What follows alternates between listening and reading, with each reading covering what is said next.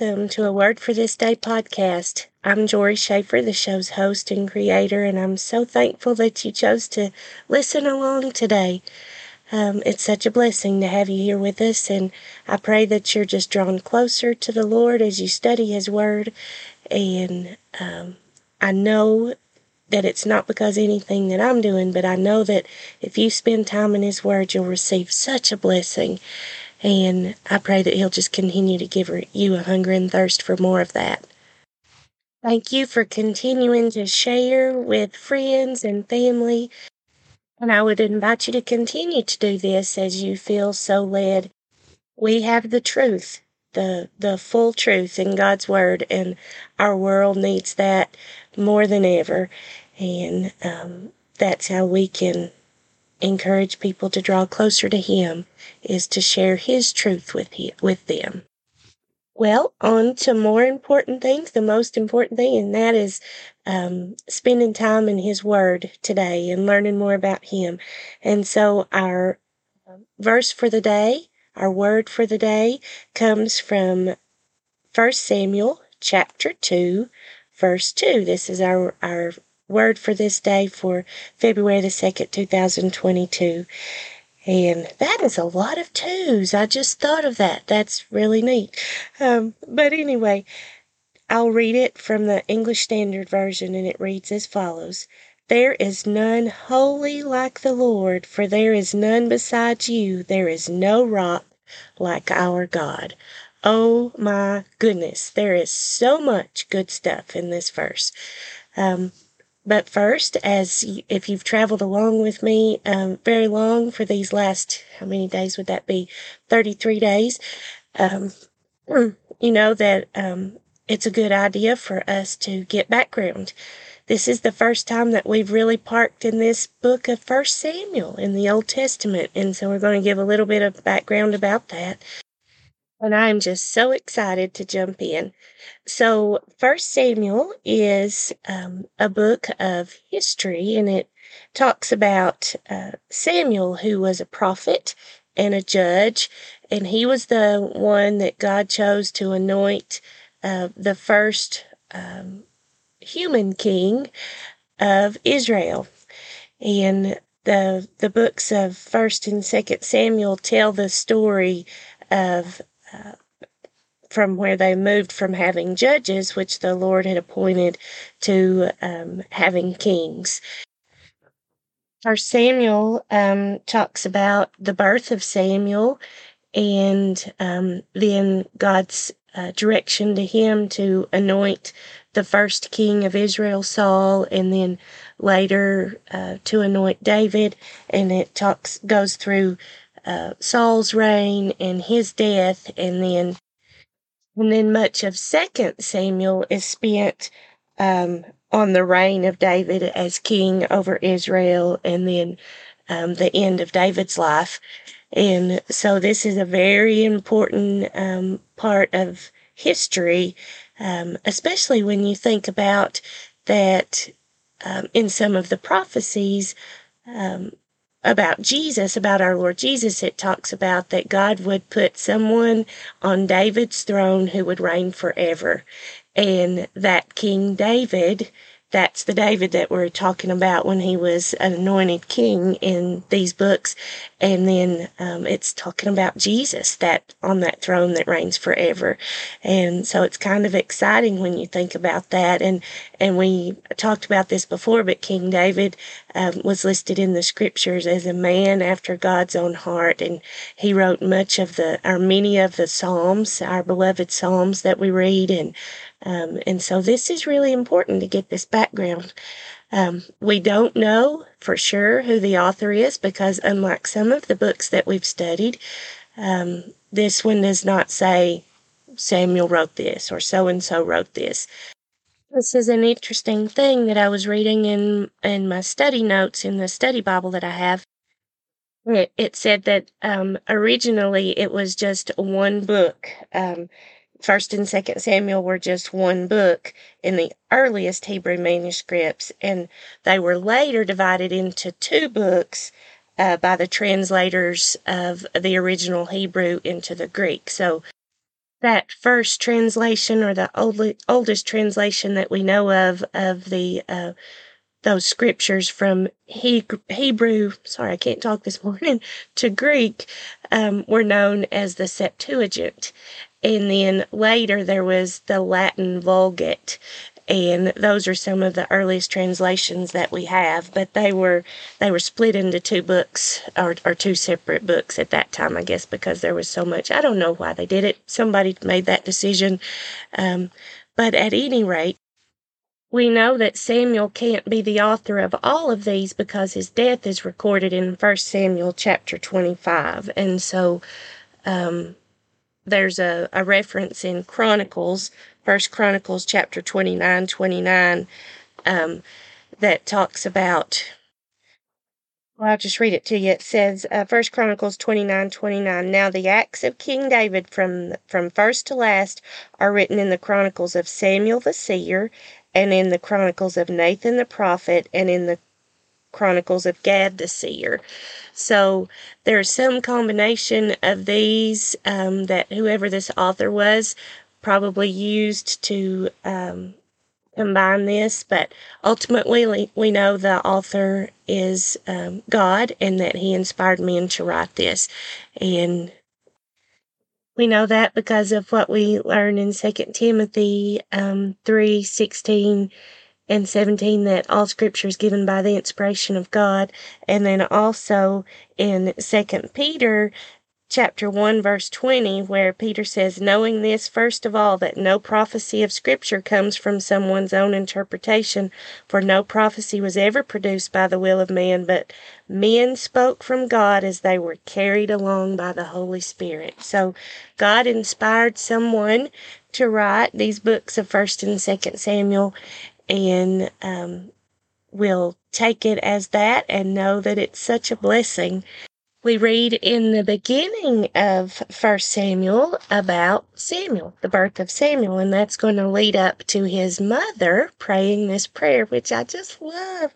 And I'll invite you to go back and read chapters 1 and 2 of 1 Samuel when you have time. But the backstory is that there was a man named Elkanah, and he had Elkanah, he had two wives, Hannah and Peninnah, and his one wife, Peninnah, was able to have lots of children, but Hannah was not, and she was so troubled, and Peninnah made her feel bad about this, and so she had gone up, her husband took them up to Shiloh, where they went to pray and offer sacrifices every year. And Hannah was so sad and so bereft in her spirit that she was praying. And the priest, Eli, saw her praying and thought she was drunk because she was talking, but her mouth was moving, but no words were coming out.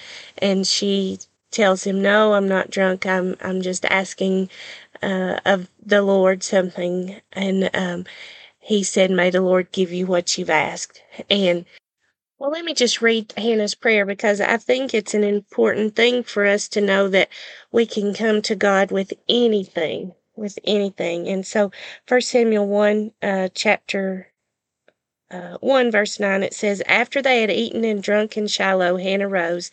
Now Eli the priest was sitting on the seat beside the doorpost of the temple of the Lord.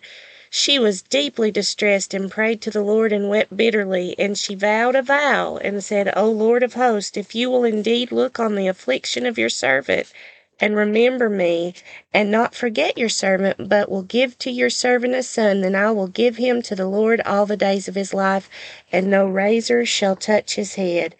And then later, Eli said in verse 17, he said, go in peace, and the God of Israel grant your petition that you have made to him.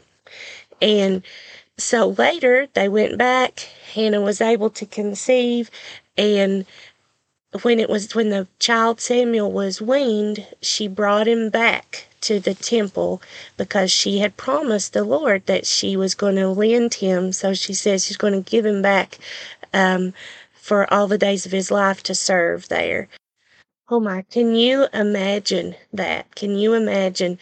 And what an example Hannah is to us of that was just her worship back to God. She asked to God something, He gave it, and then she followed through on her end of the vow. But when she brings Samuel back, she sees Eli, and she says, beginning in chapter 1, verse 26, and she said, "O my Lord," and she's talking to Eli, "as you live, my Lord, I am the woman who is standing here in your presence praying to the Lord. For this child I prayed, and the Lord has granted me my petition that I made to him.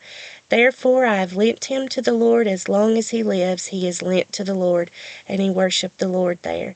And then this is Hannah's prayer. And Hannah prayed and said, beginning in chapter 2, "My heart exults in the Lord, my horn is exalted in the Lord, my mouth derides my enemies because I rejoice in your salvation. There is none holy like the Lord, for there is none besides you. There is no rock like our God." So that was just our verse for the day. That was Hannah just erupting in praise and thanksgiving, even at what had to be very difficult. But she knew God had heard her prayer. She knew that Samuel was that child that she had prayed for, and God heard her prayer, and so she was giving that praise back to Him.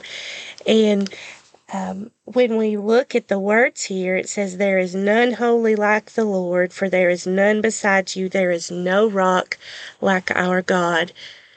And as we read the rest of her prayer, we see that there are some elements there from some of Moses's prayer. You know, we talked about Moses, I think a couple of days ago, on the January 31st episode. So if you haven't heard that and want to go back and listen to that background about Moses, but more than likely, it seems that Hannah would have heard some of these songs of Moses, and that's how she would have been praying God's word back to Him, which is what I encourage you to do. And the way that we know that is that we're in His word and we study His word, and we'll look at a couple of these now in Exodus and Deuteronomy where we can see where she may have had that in her heart, those words hidden in her heart, and that's what erupted back in praise to the Lord. So just to show you a couple of these, if we go back to Exodus chapter 15, verse 11, I believe it is, we find this in the midst of a song of Moses. And they called them songs. I don't know if they sung these prayers back to God or what, but it seems like that may have been the case. But we find this in Exodus 15 after the Lord had brought the Israelites across the Red Sea and saved them from the Pharaoh's army who was pursuing them, and the Red Sea was parted. Moses led them across, and then the sea went back onto the Pharaoh and his chariots and his army, and he had protected the children of Israel. And after they came across, then you see this song of Moses where he's giving the Lord praise and thanks and recounting all the things that just happened. And I would invite you to go back and read that in Exodus 15, even read a couple of the chapters leading up to that, and you'll see why they were just giving the Lord thanks and praise. But when you go over to chapter 15, verse 11, Moses said, "Who is like you, O Lord, among the gods?" And that's a little g, among the gods. "Who is like you, majestic in holiness, awesome in glorious deeds, doing wonders." So right there, Moses talked about the holiness of God and was saying, who is like you? There's none like you. And Moses had an encounter with the holy God, because when he first encountered God at the burning bush, the Lord told Moses, "Take off your sandals, for the ground on which you're standing is holy ground." And I'll have to look that reference up. I think it's somewhere about Exodus chapter 3, but give me just a second. Yes, it's Exodus chapter 3 that you can read that story of the burning bush. And Moses continued to have these encounters with God, and so he knew of his holiness, and he was saying, "There is none like you."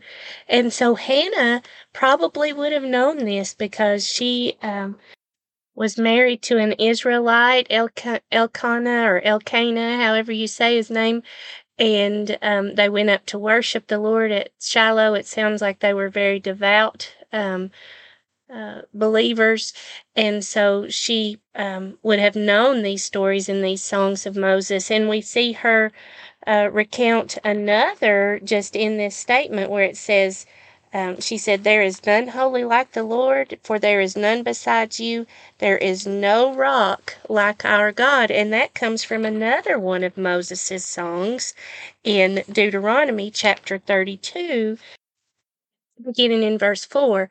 At the end of Deuteronomy, this is coming up to the end of Moses' life, and it's right before the children of Israel are getting ready to cross over to the promised land.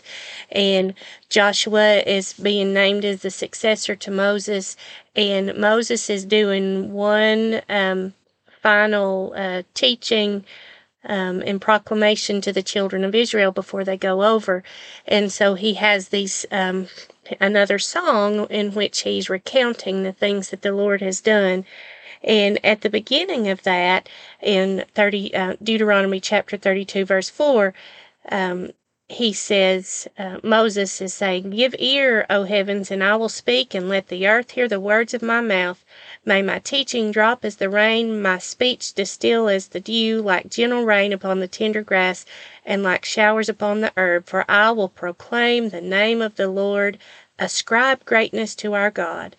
And then in verse 4, the rock, and in my translation that's capitalized, the rock, his work is perfect, for all his ways are justice, a God of faithfulness and without iniquity, just and upright is he. So Moses starts this big long song that he's getting ready to go in, describing the Lord as the rock, whose work is perfect and all his ways are justice. And Hannah may have known of that. She may have heard that song over and over when they went to worship. And Moses continues in his song, and then later gives a final blessing to Israel before God tells him to go up on Mount Nebo where he's going to die. And Moses was not permitted to go with them into the promised land because he had not done something specifically the way the Lord had told him to. And we read that, and we'll see something more about the holiness of God here. We read that here at the end of Deuteronomy chapter 32. Well, yes, beginning in verse 48, it says, "That very day the Lord spoke to Moses, Go up this mountain of the Abiram, Mount Nebo, which is in the land of Moab, opposite Jericho, and view the land of Canaan, which I am giving to the people of Israel for a possession. And die on the mountain which you go up, and be gathered to your people, as Aaron your brother died in Mount Hor, and was gathered to his people, because you broke faith with me in the midst of the people of Israel at the waters of Meribah Kadesh in the wilderness of Zin, and because you did not treat me as holy in the midst of the people of Israel. For you shall see the land before you, but you shall not go there into the land that I am giving to the people of Israel." So Moses was not permitted to go into the promised land. He was only allowed to see it. And the Lord says, "It's because you did not treat me as holy." Oh my goodness. And Moses was a servant, a wonderful servant of him. But there was consequences to his disobedience and not treating God as holy in front of the people. And I think that's a lesson for us today. It's a lesson for me that, oh, may I treat him holy as I should.